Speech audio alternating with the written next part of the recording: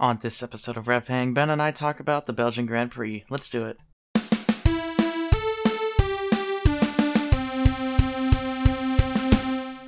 Hello everybody, and welcome back to Rev Hang. I'm Nathan, and alongside me, virtually, is my good friend and co-host, Ben Bagley. How you doing, Ben? Oh, I'm doing pretty okay. Just working on house stuff and trying to figure out how plumbing works. Plumbing, huh? What's going on? Well, old houses have drains that clog, apparently. The kitchen sink doesn't have a food disposal. And it was probably gunked before we even got in, but now that we're actually using it, we're noticing some water droplets coming down from the sink. So when I checked, of course the P-trap was completely clean, but further back into the wall, there's a whole bunch of really good smelling gunk that I've been trying to clear out. Awesome. That sounds delicious and amazing. Hopefully you get Yeah. that cleaned out. I know that can be no fun. I've had many plumbing issues in my past that I have been the one to resolve, and I know that that's not fun. Yep. So good luck to you and Godspeed. Yep. But, hey, podcasting is a good break from that. oh, I'm sure. And speaking of which, this is not a plumbing podcast. Thank goodness. This is a racing podcast. So we've got some stuff to go over this week. Only one race, but it was the Belgian Grand Prix, which had a sprint race attached to it. And we also have some paddock news this week for the first time in a little while. So we'll jump right in with that. First thing we have on here is Alpine is cleaning house. They fired their team principal, Otmar Safnauer, and sporting director, Alan Permain. And permanent replacements for them have not been announced yet. They do have some interim guys higher up in the company that are taking over, but in terms of permanent replacements, we don't know yet. And it's not just those two. A lot of people have left alongside them. So Alpine is doing what they seem to do every 18 months and completely starting over. Yeah, and I know a lot of people aren't really the biggest fans of Otmar and how he runs the team. But I have no idea who they would really replace him with. Yeah, I don't know. And I don't really know what people's problems with Otmar is. I mean, he ran Force India, Racing Point, and Aston Martin for years. I guess he never ran Aston Martin, but that whole team he ran for like 10 years, and they had some really good seasons. And while they may not have been, top of the food chain ever, that could be due to budget and other staff, development staff. That's not necessarily the team principal's fault. And otherwise, I think to have a team that's consistently competing for best of the rest in the midfield, if that's the case, then I don't think the team principal is necessarily the problem. Yeah, and the fact that this turnover keeps happening on what seems to be such a regular basis makes me think that it's indicative of someone much closer to the top who might be the problem, but keeps on thinking other people are the problem, hence the changing things around so often. That was some of the strong words that Alan Prost had for the media as a result of this. Alan Prost is a non-executive manager, I guess. I don't remember exactly what his title is, but he's kind of just an honorary member of the Alpine team. Of course, he has a very massive racing pedigree and met multiple championships to his name. I believe 3, if not 4. I don't remember exactly the number. So he knows what he's talking about when it comes to racing, and he's been in the F1 scope for 30 years now, or more. And he had some very, very strong words for the CEO of Alpine and his decision to clean house again. So it seems like this is not a very popular decision in the company, which can only be bad for morale. I don't know. We'll see how it goes. See what the replacements do, but honestly, all this instability and turnover, I don't think can be necessarily a great thing for Alpine long term. Yeah, who knows? Maybe the CEO will be canned tomorrow and won't be a problem anymore. Who knows? Maybe. We'll see. I don't know. Who cans the CEO? Yeah, that's what I was just thinking. I don't know who can fire the CEO, but maybe that'll happen. Maybe he'll get voted out by the board of directors. I'm sure that's probably how it works. Yeah, business and things. Yeah, business and things. I'm not a business major. But anyway, that is just one of the 3 teams we have on our paddock news list here. The second one being Ferrari, who fired their sporting director, Laurent Mekies, and replaced him with Diego Laverno. Not sure how much it was. I don't know what the story is really behind that. I just know that was the decision they made. And AlphaTauri fired their current team principal, Franz Tost, and replaced him with Laurent Mekies from Ferrari. So, at least Mekies did not have a huge gap in his resume. Lasted for about a day before we got that new news. I don't know where Franz Tost is going. He might retire. He's getting up there in the years. Or he might go to WEC and do something over there, because that's where it seems like a lot of team principals that don't have a home in Formula One go if they can't make it here. Although I do hear Alpine has an opening. Yes, Alpine. Yeah, I don't know. I don't know how good of an idea that would be, but who knows? Franz Tost has been with AlphaTauri / Toro Rosso for years and years and years, so he does have quite the experience and pedigree there. Definitely has had ups and downs in that team. So who knows? And I think that being the team principal of AlphaTauri is a lot more difficult than a lot of other teams, because you have your hands very much tied by Red Bull in terms of your drivers and probably a lot of your development and budget and all of that stuff. So probably not a very easy job. Yeah. But good luck to Laurent Mekies and Franz Tost in his future, whatever that entails. That's it for Paddock News. Lots of silly season stuff that doesn't involve drivers. We still have not heard anything on the driver front in terms of driver moves, anything like that, which kind of surprises me. We're now going into the summer break for F1, so I'm sure stuff will start kicking off now, but I don't know if I've, since I started watching in 2018, I don't know if we've ever gone this far into the season without literally a single word on the driver market. Yeah, although IndyCar, I saw something on the internet that Ericsson's contract is up on August 1st in IndyCar. Really? Yeah. So maybe that'll jumpstart some cool rumors and silly season things. Maybe. Who knows? I don't see Ericsson leaving Chip Ganassi. He's had lots of success there, and I don't see either party really wanting to leave, because Chip Ganassi is one of the top teams, so Ericsson jumping ship would be a huge risk for his career.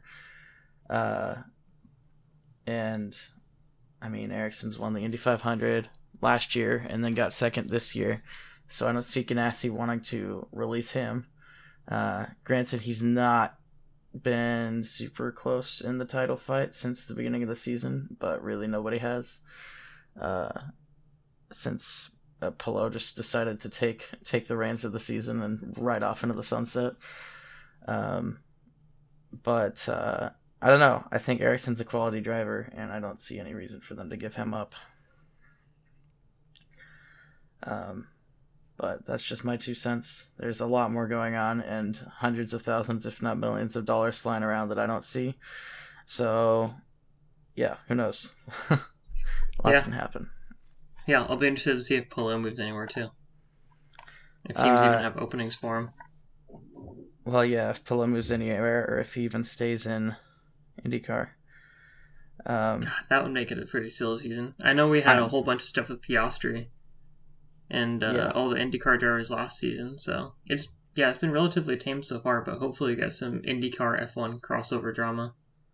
That would be pretty interesting. That would be very cool. It would be silly indeed. Silly, very silly. I keep trying to will this Palou to Red Bull move into existence, but I don't know what the odds are of that. I figure if I just keep saying it on the internet, it might happen, but it'll happen. Yeah, I don't know. That would be very cool. But let's move on to the Belgian Grand Prix and start with the sprint race and sprint qualifying. We'll go through the top 10 to give you some context. On pole position for the sprint race was Max Verstappen in P2 with a blistering performance. Only in P2 by 11 one-thousandths of a second was the McLaren driver of Oscar Piastri. In third place was Carlos Sainz. Fourth and fifth were Leclerc and Norris. 6 through 10 was Gasly, Hamilton, Perez, Ocon, and Russell. Sprint qualifying was very interesting. Lots of rain. It was very wet for all of Friday and Saturday. Definitely made qualifying a fun one to watch. And the sprint race was also very fun to watch, as it got rain delayed, so that wasn't fun. But once the race did start, it was a drying track, and so you had lots of changing conditions all the time. And going into the sprint race, like I said, it started on a rolling start after a rain delay. One driver from each team pit on the first lap, including Piastri, and most of the rest of the drivers pit on the second lap, including Verstappen. Piastri was able to get past Verstappen in the pits on lap 2. On lap 3, Fernando Alonso lost traction in Puan and spun into the wall, causing a safety car. Verstappen then overtook Piastri on the safety car restart. On lap 6, Perez and Hamilton collided, causing terminal damage to Perez's car. And so Perez dropped through the field until he had to retire a couple of laps later. Hamilton was given a 5-second penalty for that collision, and that was pretty much the sprint race. It was a very short race. It was only 11 laps. It was scheduled for 15, but then we had 4 laps under safety car at the beginning of the race. So obviously they had to drop the lap count because there is no refueling in Formula 1, so they couldn't just put an extra 4 laps of fuel in every car. But yeah, so it was Verstappen, Piastri, and Gasly on the podium of the sprint race. Gasly had a fantastic race. Very good stuff. Yeah, too bad it didn't really carry over to the actual race. Yeah, that is true. So that was the podium. 4th and 5th were Sainz and Leclerc. 6 through 10 was Norris, Hamilton, Russell, Ocon, and Ricciardo. And just for everybody listening who doesn't remember, it's the top 8 who get points. So the points stopped with George Russell. Unfortunately, Daniel Ricciardo did not score points in 10th place. I wish that was the case, but no. 11 through 15 was Stroll, Albon, Bottas, Magnussen, and Zhou. And 16 through 20 were Sargent, Hülkenberg, Tsunoda, Perez, and Alonso. And Perez and Alonso were our DNFs for that race. Moving on to qualifying for the Grand Prix. Verstappen did take pole position, but had a 5-place grid penalty for changing a gearbox. Apparently he's already through his gearbox allocation for the year, which I find kind of surprising. You didn't really hear much about Red Bull gearbox changes, so if we're already there, then I'm sure we'll get a few more 5-place grid penalties for Verstappen throughout the rest of the season, which might make things interesting, but at the same time, we all know it won't. It didn't really affect this race at all. Not at all. But anyway, going through qualifying in the top 10, it was Leclerc, Perez, Hamilton, Sainz, and Piastri in the top 5. 6 through 10 was Verstappen, Norris, Russell, Alonso, and Stroll. All right. Going into the race, Leclerc held off Perez on the start. Sainz and Piastri came together in turn 1, which ended Piastri's race, unfortunately, and caused a lot of damage to Carlos Sainz. Lando Norris fell backwards off the start. He was struggling most of the day. Verstappen made his way up to P4 by the end of the first lap. On lap 6, Verstappen passed Hamilton for P3. 3 laps later, Verstappen passed Leclerc for P2. And then another 8 laps later, Verstappen passed Perez for first place. It started raining on lap 19, and it lasted until lap 25. It wasn't hard enough or long enough to get all the drivers in on intermediate tires, but a couple did come in for soft tires, which do run better in the rain than the harder compounds. While it was raining, Norris, who fell through the field at the beginning of the race, started to climb back up again, made his way all the way back up to, I believe, P7. On lap 22, speaking of which, Lando Norris passed Logan Sargent around the outside of turn 9. Fantastic pass. It took a lot of guts, and it was a wet track. But that was part of why Lando was struggling, was because he had a high downforce setup. So he struggled in the dry, but it did not struggle in the wet conditions. On lap 38, Ocon passed Tsunoda around the outside of turn 6 for P9. And then that was pretty much the rest of the action for the race. It ended with Verstappen, Perez, and Leclerc on the podium. 4th and 5th were Hamilton and Alonso. 6 through 10 was Russell, Norris, Ocon, Stroll, and Tsunoda. 11 through 15 was Gasly, Bottas, Zhou, Albon, and Magnussen. And 16 through 20 were Ricciardo, Sargent, Hulkenberg, Sainz, and Piastri. And Sainz and Piastri were our 2 DNFs. Forgot to mention, Sainz retired, I think, on lap 21. Or 23, actually. They should have retired Sainz on, lap 4. Yeah, they should have. It was brutal. watching him ask, he's like, what's the damage? He's like, we see the damage, and you're staying out. And he stayed out for almost the entire race and dropped like a rock. Yeah, they kept him out. I think they were hoping for a miracle red flag because they knew rain was coming. I think they were hoping for a miracle red flag, and so they could change the side pod and get him back out there. But even then, he would have started last. Yeah, no, it was ridiculous. He came into the pit and was like, "Oh, good, they're taking him out of the race," and then they put him on mediums and sent him back out.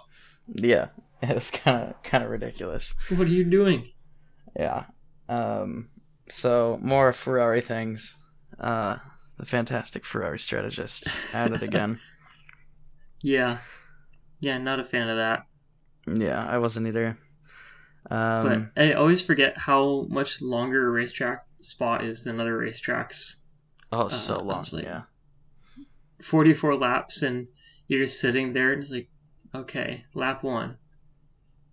Okay, lap 2 will be here eventually, but it's such a different dynamic, and I liked seeing the pit strategy and different strategy changes, and a lot of teams are talking a lot more about tire degradation than in other races.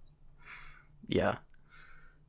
It's Spa is a monster of its own. It's completely different than any other track, and I think that's why a lot of people love it. Yeah, it's probably my favorite track on the grid. On the grid, the season. That's what it's called. Yeah, me too. I love Spa. It's a very long circuit. It's you're watching the race, and other races you see, it's a 44 lap race. Well, for Spa at least, and other races are like upper 60s. So that's a little peculiar at first. You're like, oh, it's gonna be a short race, but no. No, it's 7 kilometers long. Yep, it's like watching other races. You look up every few minutes, and it's like 6 or 7 laps have gone by. But at Spa, you look up every few minutes, and it's been 2 laps. You're like, oh my goodness. So, yeah, it's just a completely different track, and I love it for that. And it's on the calendar next year, which I was not expecting, but I am very happily surprised by.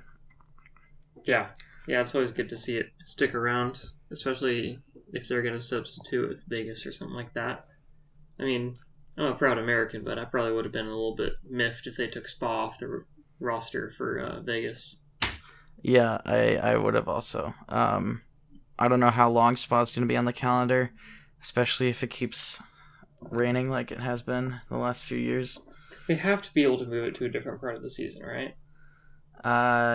I would think, but I don't know. Like, what if they put it at the end of the season? Like, the end of the F1 season at Spa? When it's all snowed granted, it wouldn't be that consequential a race most of the time, but it'd still be pretty cool. Yeah. Or a season opener at Spa. Season opener at Spa. Just absolutely brutalize the drivers and the cars. Yeah. It would be very interesting to move Spa around. I don't know. I don't know how long it's going to be on the calendar. I hope it stays forever, but I don't think that's what's going to be the case, unfortunately. But the drivers all love the track. The fans all love the track. Hopefully we can keep getting races without it getting rained out. But that's just part of the circuit's charm, I guess, at this point, if you can call it that, is the threat of rain, always. Yeah. Some of the most legendary Spa races have been, completely full-on downpours. But that brings us to another talking point that I don't have listed on here, but I don't know what the point of the wet tires are anymore. Like, if they're gonna rain delay to the point where it's intermediate conditions before they can get started, then I don't see what the point of the wet weather tires are, because they start behind the safety car on the wets, and then everybody comes in the first lap for intermediates. It happened in Hungary in 2021, was it? Or was it last year? I think it's 2021. No, I think it's 2021, yeah. When Hamilton was the only driver to start on wet weather tires.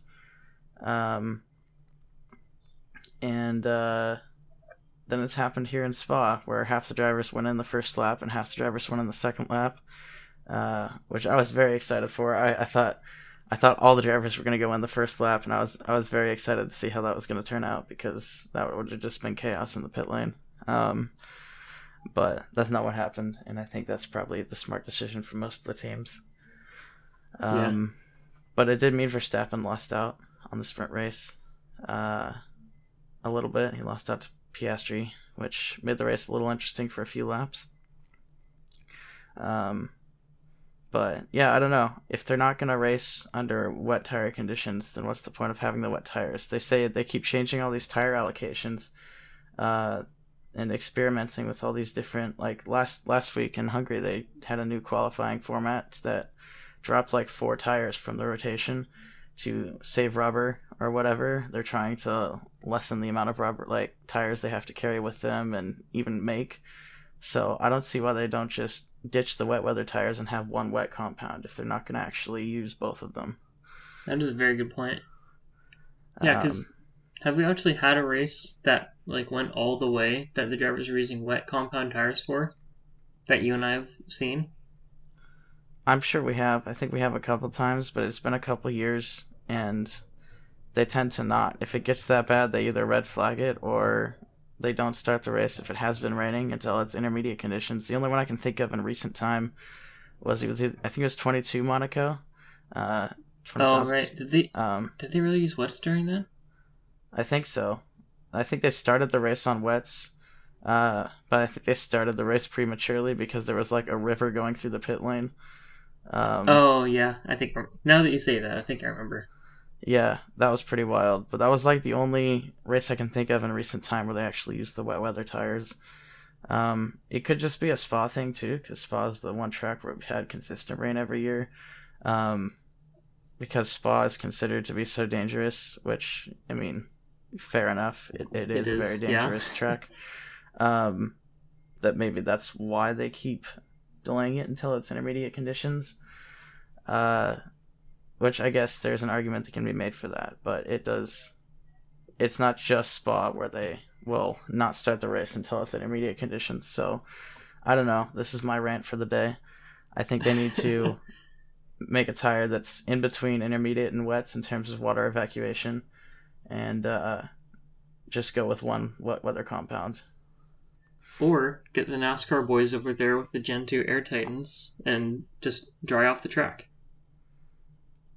You could do that. But I don't know. We'll see what happens. I doubt they're going to change anything in that regard.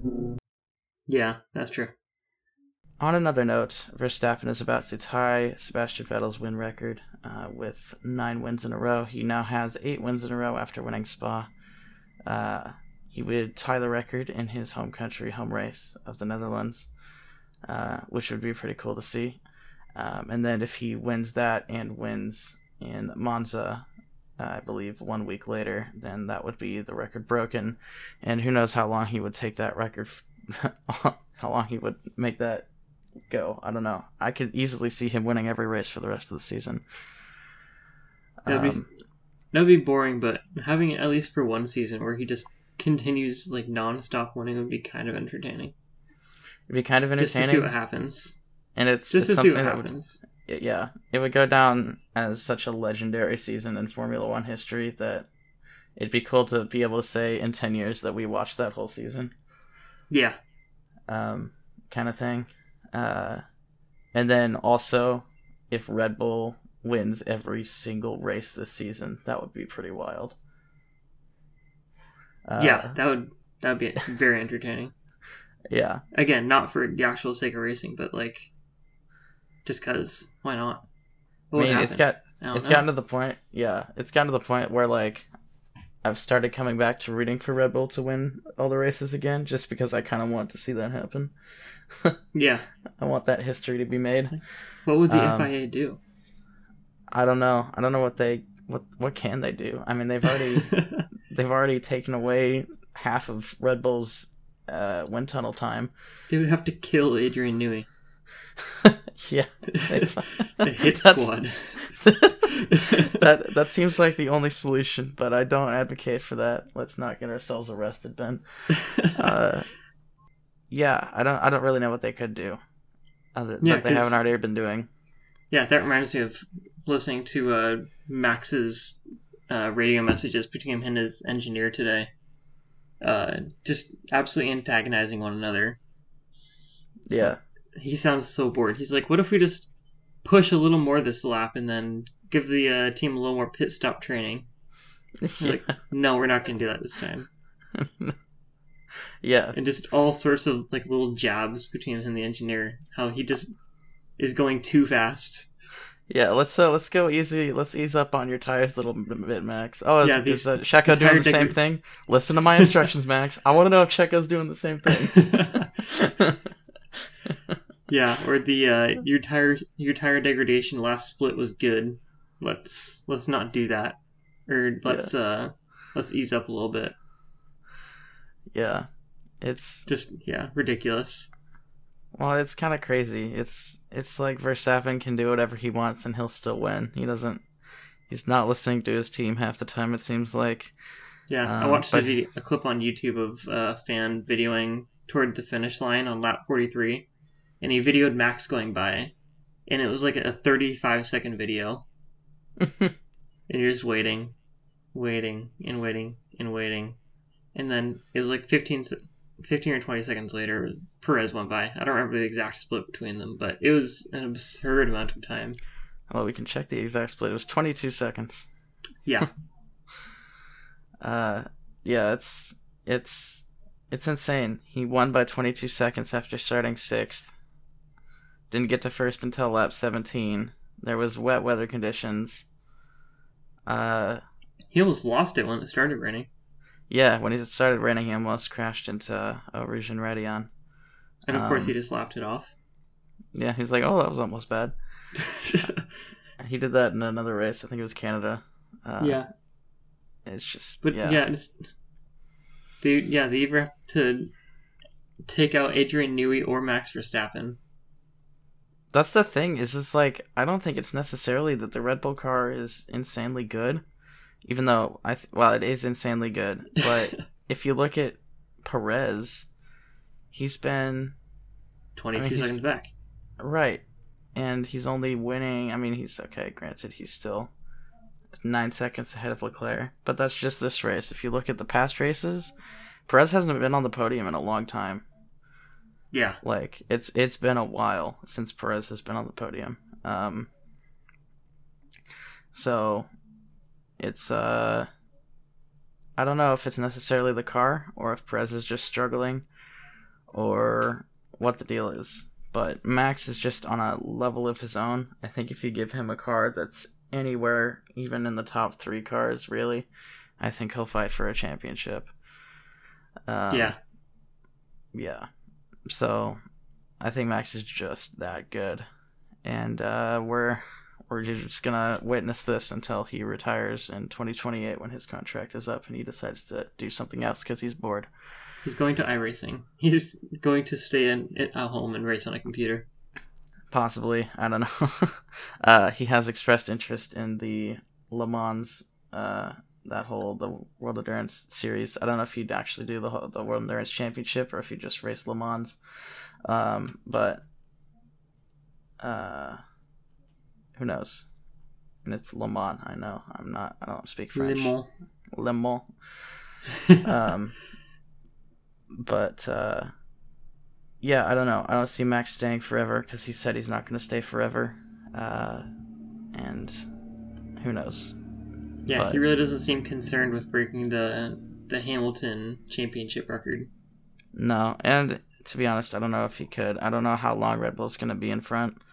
Yeah, it seems like the FIA is not afraid to drastically change rules between seasons anymore to try to curb any one team's performance.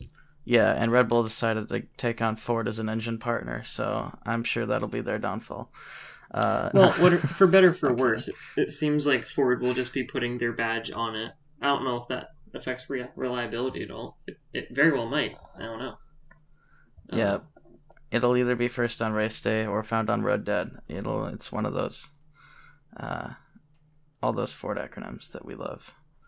Yeah. But who knows? I don't know. I mean, they're going to be completely new engines, so I'm sure Ford will have something to do with the development of it. But I know Honda's already developing one. I don't know who their customer team's going to be. I don't know. It's Aston Martin, isn't it? Or is that for next year? Oh, yeah, you're right. No, it was Aston Martin. You're right. Yeah. Forgot about that. Yeah. Bring back the V12 cowards. Oh, please. That would be amazing. I want a Honda V12 back. And a Ford V8. Bring back the Honda V12 versus the Ford V8.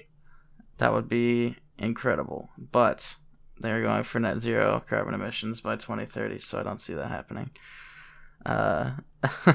Just use algae fuel or something, I don't know. I mean, they are using... although I think they're already using some like more sustainable fuels, and then they're gonna keep making them more sustainable over time. Yeah. So who knows if they can get to a fuel that can run in a combustion engine that's completely clean. Maybe we can get those V12s back, but I wouldn't keep my fingers crossed. Which is very sad, I know. I miss the V12 sounds very much. They're so great. And I watched a Formula E race this week, and it's not the same. Messed up. Yeah, you hear the sounds, and it's like it makes me angry. But anyway, moving on. Piastri looks like a future star after this week. I wouldn't go so far as to say he's better than Lando. It's been one race. But if you look at his whole season, he's been right there with Lando for most of it. So he's also very mature. The way he handled the whole accident today, he wasn't freaking out. He wasn't, I mean, he did blame Carlos. Than Sainz did. Right. He didn't blame Carlos. He did blame Carlos, but he didn't call him an idiot. He didn't say whatever. it. He just said it was a racing incident. Yeah, essentially. And then even in the interviews after the races, he said there were things that they both could have done differently to avoid that. But just that level of maturity, I think, is going to help him in the long run. And then he's just very, very fast all weekend in the wet weather, especially. And I think he's got a good car. I think he'll end up on the podium at some point this season. That'd be pretty cool. That would be pretty cool. But we'll see what happens with him. He looks very, very good. And he could definitely challenge Lando for, just in that team. I think that'll be a good teammate battle to watch in future seasons for sure. I agree. Alpine came back this weekend after 2 double DNFs. They are now back.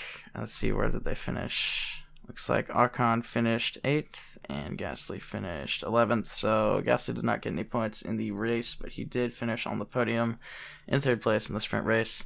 And Ocon finished 9th, just outside the points in the sprint race. So signs of life. Definitely, yeah, it's better than it has been. Yeah, for sure. They've got a long way to go for the rest of the season if they want to make up any ground in the championship. Just looking in the championship, they are almost 50 points behind McLaren now. I don't really see them closing that gap with the form McLaren's been in. Binning your team principal just immediately gives you a lot of extra race pace if you ask Ferrari.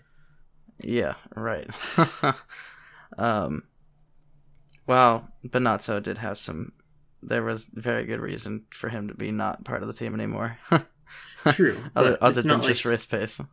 yeah, it's not like getting Fred Vasseur automatically improved the team on the track necessarily. Yeah, I mean the reason Binotto was fired is because like they were the fifth fastest car, and Binotto was saying, "Oh, everything's fine, we're doing great," when they weren't doing great. So I think more of it was that he wasn't even acknowledging that there was a problem. I see, I gotcha. But I don't know. After a double DNF, of course, I don't know. It wasn't really Safnair's fault, and it wasn't like it was really Alpine's fault either time. But that's beside the point. Like you're saying, I don't think banning Safnair halfway through the season was necessarily the best call. Yeah. I don't know. I don't know who's going to replace him, but that will be an interesting story to follow. McLaren did have kind of an off week this week. Obviously, it was unfortunate that Piastri got DNF'd at the first corner. And then Lando, his setup was a complete nightmare because they set up for the rain. They bet on it raining, and it did not for 90% of the race.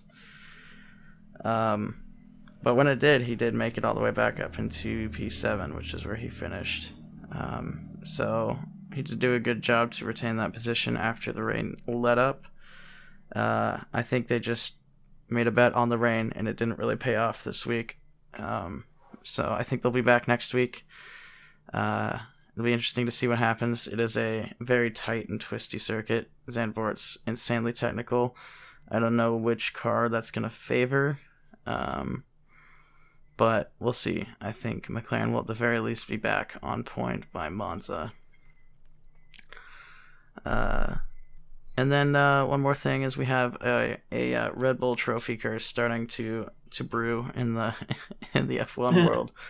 Last week, Lando Norris destroyed Max Verstappen's trophy during the podium celebrations. It was obviously an accident. But when he slammed his bottle of champagne on the podium, it knocked Verstappen's trophy over and it shattered it. And that was unfortunate. They're already commissioning the artist to make another trophy for Verstappen, so that will be rectified, which is a good thing. But then today, after the race, when they were doing their post-race celebration picture, they had all the trophies lined up in front of them, and then, I don't know why, but they all decided to sprint forward towards the camera, and in all that chaos, someone knocked over the pit board into the trophy, knocking over the trophy and breaking it. So they really got to start making these trophies so fragile. Yeah, maybe start making titanium trophies, because there's...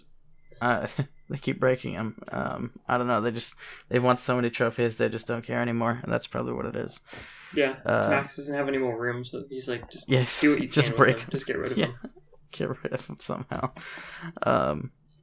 But yeah, it's 2 races in a row where I don't know if it was Max's trophy this time, but it was one of the trophies. It was either Max, Checo's, or the constructors' trophy that got broken. So there is now a curse where every time Verstappen wins the race, the trophy breaks. Who knows how long that will last, but I find that very amusing. But yeah, maybe it's just Max has so many trophies he doesn't have room anymore. I know Lewis Hamilton in his house in New York. I think it's in New York. It might be his Monaco house. I don't remember which one actually. But he has a room in one of his houses that's just his pole position tire trophies. And they're just like stacked in boxes, he said. Like he's out of room. He's got a room just dedicated to his pole position trophies. I'm sure that room smells like rubber, like you wouldn't believe. But I find that funny too. Maybe Max is getting to that point. But all right, going through the standings, not much has changed. Verstappen still in front, Perez still in second, Alonso still in third, just by 1 point though. Lewis Hamilton is 1 point behind Alonso. Leclerc and Russell are tied for 5th place. Other than that, not too much interesting. Nothing has changed in the constructors. Actually, Aston Martin might have passed Ferrari in the constructors this week. No, they wouldn't have. Never mind. I lied. But Aston Martin and Ferrari are very close to each other, around third and fourth. Mercedes is very much in second place now. And McLaren is very much in fifth place. Past that, not much has changed. Pit stop championship, top 10 were Leclerc, Perez, Tsunoda, Ricciardo, Verstappen, Alonso, Ocon, Sainz, Sargent, and Hamilton. The fastest pit stop went to Leclerc at 2.19 seconds. And the slowest pit stop was Pierre Gasly at 5.01 seconds. Pit stop championship. That's actually not a terrible spread, though. No, not really. 5-second pit stop, while not great, isn't the worst thing in the world. Nothing terrible happened. Yeah. Standings for pit stop championship. Not much has changed. Verstappen passed Norris for P3. Not much notable past that, other than I would say going into the constructors, Mercedes is a lot farther down than I expected them to be. Usually Mercedes has been pretty on point with their pit stops, but they are sitting currently in 7th place in the pit stop championship. Alpine surged forward, and they're in 4th, but it's very much Red Bull and Ferrari out in the top two. Daniel Ricciardo had a pretty good weekend for pit stops. He's up to, I don't know what that is, 16th place, and he's only had 2 races. Not too shabby. But going on to the overtake of the week, I gave this one to Lando Norris for his overtake on Logan Sargent on lap 22 of the Belgian Grand Prix. That was his overtake around the outside of turn 9, which is that long right-hand hairpin. You don't see overtakes around the outside there very often. And Norris just made his wet weather setup work more than pretty much anybody else could keep up with. So that was my vote there. And then another honorable mention was Esteban Ocon for his move around the outside of, I believe, turn 6 on Tsunoda later on in the race. He was like fully behind Tsunoda going into the braking zone and then passed him around the outside of that corner, which was pretty wild. So there's my honorable mention there. But that rounds off overtake of the week. Let's go into our predictions for this race. To remind everybody of the top 5, it was Verstappen, Perez, Leclerc, Hamilton, and Alonso. We did not do very well this week. No, this is terrible. But we both said Verstappen obviously winning the race, so we'll take that free bingo space. But past that, give me your top 5, Ben. All right, after Verstappen, I had Hamilton, Perez, Norris, and Sainz in 5th, and then I had Ricciardo doing a little better than he came in this weekend. Yeah. I had Verstappen, followed by Norris, Perez, Piastri, Russell, and Ocon. None of that really panned out. Norris, yeah, bet big on the McLaren farm, huh?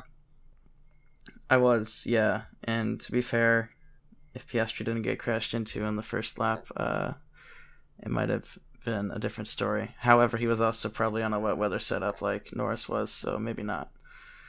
Who knows? But regardless, we were both very wrong. Yeah, it happens. It happens frequently. All right, fastest lap went to Lewis Hamilton, surprisingly. No dig at Hamilton. We both had Verstappen for that. Usually Verstappen, yeah. Yeah. So we got that wrong. And the driver of the day went to Max Verstappen. And what did you say? Didn't see that coming. But I had Ricciardo. And I had Piastri, which, if driver of the day was for the sprint race, it would have probably been Piastri. Yeah, if he didn't get knocked out so early, I think that would have stuck. Maybe. All right. Let's go into our predictions for the upcoming races. We have 3 IndyCar races upcoming during the Formula One summer break, and then we have our next Formula One race, the Dutch Grand Prix, on the what is that? The 28th of August, 27th of August looks like. All right. So, pole position for Nashville Tight Street Circuit. What do you have, Ben? I'm gonna put the old hand Dixon. Okay. And I have Marcus Ericsson. What do you got for your podium? I put Palau. Worth a shot. Palau, not Palau. What am I saying? Got Dixon again, and then I have the master of the crash, Grosjean. Okay, we'll see if he can make it. If there's any place for him to perform well, it's here. Yeah, he needs to. He's gonna lose his seat. I'm convinced. If he doesn't, literally, he needs to win 2 races in the rest of the season to keep his seat. It's bad. Yeah. Anyway, Marcus Ericsson is what I have, followed by Palou and Herta. I think Herta has kind of made a resurgence in the second half of the season, so I could see him finishing on the podium here. Ooh, I like it. All right, winning pit stops for Nashville. What do you got, Ben? I put 4. If there's a lot of carnage going on, people are having to pit to replace flat-spotted tires and change fuel strategies. There's a chance. There is a chance. I have 2. I went with kind of the opposite. It'll probably be either, I don't know. We'll see. It'll probably end up being 3, just to spite us. Of course. Yeah, that's how it usually goes. All right. The next IndyCar race after that is the Indianapolis Road Course for the second time this season. What do you have for pole position, Ben? I've got Palau. Okay. I have O'Ward. What do you got on the podium? Herta, Power, and Lundgaard. I don't have Palau making it. I don't know why, but, I want to put Lundgaard on there. Maybe get that one DNF for his season. Yeah. Possibly. All right. I have Palou on the podium, followed by Lundgaard and O'Ward. We both have Christian Lundgaard on there. Maybe a little risky, but he has been very good this season, and he did finish on the podium in the first Indianapolis Road Course race. So there's some precedent there. Winning number of pit stops. What do you got, Ben? I'll put 4 again. 4 again. You'll see a theme as we go through these. A little more likely on a road course, I think. Yeah. We'll see. I have 3, but 4 is definitely possible, especially if we get some rain like we usually do in the second IndyCar race, or Indy road course race. All right. And then finally, for IndyCar, we have St. Louis, or Gateway, as it is so lovingly called. It's a 260-lap oval. Oval-ish. It's not really an oval. It's kind of an odd shape, but it is listed as an oval race. Who do you have on pole position? We got Ericsson on pole. And I have Felix Rosenqvist. Wow, that's a sleeper pick right there. Yeah, I think he's been pretty good at ovals this season, so I could see it happening. Worth a shot. What do you got for podium? I've got Newgarden, Ericsson, and Power. And I have Newgarden, O'Ward, and Power. Wouldn't bet against Joseph Newgarden on an oval. Yeah, and Newgarden and Power both. The Penske boys were just on fire. Yeah, absolutely. All right, and winning number of pit stops. What do you have, Ben? You got 4. There you go. I went with 5 for this one, so I'm switching it up and going with more than Ben this time. Oh, you're going high side, okay. Yep. All right. Now, Formula One, the Dutch Grand Prix. What do you have for your top 5, Ben? So, obviously, I have Verstappen in first. I've got Perez second, Hamilton third, Norris and Russell in fifth, and then I've got Albon as my dark horse. I know the Williams isn't very good on the tighter tracks, not as much straight line speed, but it's worth a shot. We'll see. Yeah, we'll see what happens. I have Verstappen winning the race, followed by Alonso and Norris rounding off the podium, and then Hamilton and Perez 4th and 5th. And then I have my dark horse is Valtteri Bottas. Wow. Yeah, the Alfa Romeo did very well in Hungary, at least in qualifying. That is true. Which is another tight, twisty circuit, so I could see it happening again in Zandvoort. We'll see. All right, fastest lap. What do you have, Ben? I see we both have Verstappen. We do both have Verstappen. And then driver of the day, what do you got? I also have Verstappen. You also have Verstappen. I have Fernando Alonso. But I could see it being Verstappen too, considering it's the Dutch Grand Prix. Yep, that's what I was banking on. Yeah, makes sense. All right, that kind of runs off our predictions for this episode. What do you got for your words of wisdom for us today, Ben? I stopped by a farm stand today, and it was pretty neat. I know some people living in, more densely populated cities or areas where you don't really have farmers stands might not be able to put this to use, but it's definitely worth checking out. If there's a local farmer stand, check it out instead of, going to the grocery store. I know some of them only sell produce, but, you can always eat plenty of veggies. And the one that I stopped at, it actually had, some bread, had salsa and chips and some drinks and eggs and all sorts of stuff. It was like a little fresh food aisle at the grocery store, except it was a small business not far down the road from where I live in my new house. So it was definitely worth it, and I think they can kind of get overlooked. And people think, the food's going to be all dirty, or they're only going to have, this and this seasonal produce, but it's worth a check. They're not always cheaper, but generally they are going to support local businesses and local farms more, which I think is worth it. Absolutely. I very much agree. I have found that when I buy food at farm stands, it tends to taste better too. I agree. In my humble opinion, and also I kind of feel better about buying it there than at a grocery store for some reason. Not sure why, other than the whole small business thing. But good stuff, Ben. They are definitely more popular in the rural areas, but so is racing. So I would imagine that would be a solid 70% of our audience. All 20 of you. Wild guess, yeah. And I know there's a couple people in Europe listening. I'm not sure how farmer stands work out there, but if that's the case, hello, by the way, the people I think in Belgium that listen to this podcast on the regular. We see you, we love you, and we appreciate it. But anyway, thank you so much, everybody, for listening. If you enjoyed this episode, leave a like, a rating on the platform you listened on. It really helps us out. If you want to see updated standings for IndyCar and F1 or a calendar of upcoming racing from all sorts of different series, check out our website, revhang.com. If you have a question about racing or about us, hit us up on Twitter using hashtag RevHangPodcast, and we may feature your question on the next show. You can also follow Ben on Instagram at BenjiMeetsWorld and myself at 2n_squared. You can also follow our Instagram page at RevHangMedia. We'll be back in 2 weeks for the mid-season review to talk about the IndyCar races in Nashville and Indianapolis coming up. But until then, I have been Nathan. And I'm Ben. Thanks for hanging out, guys.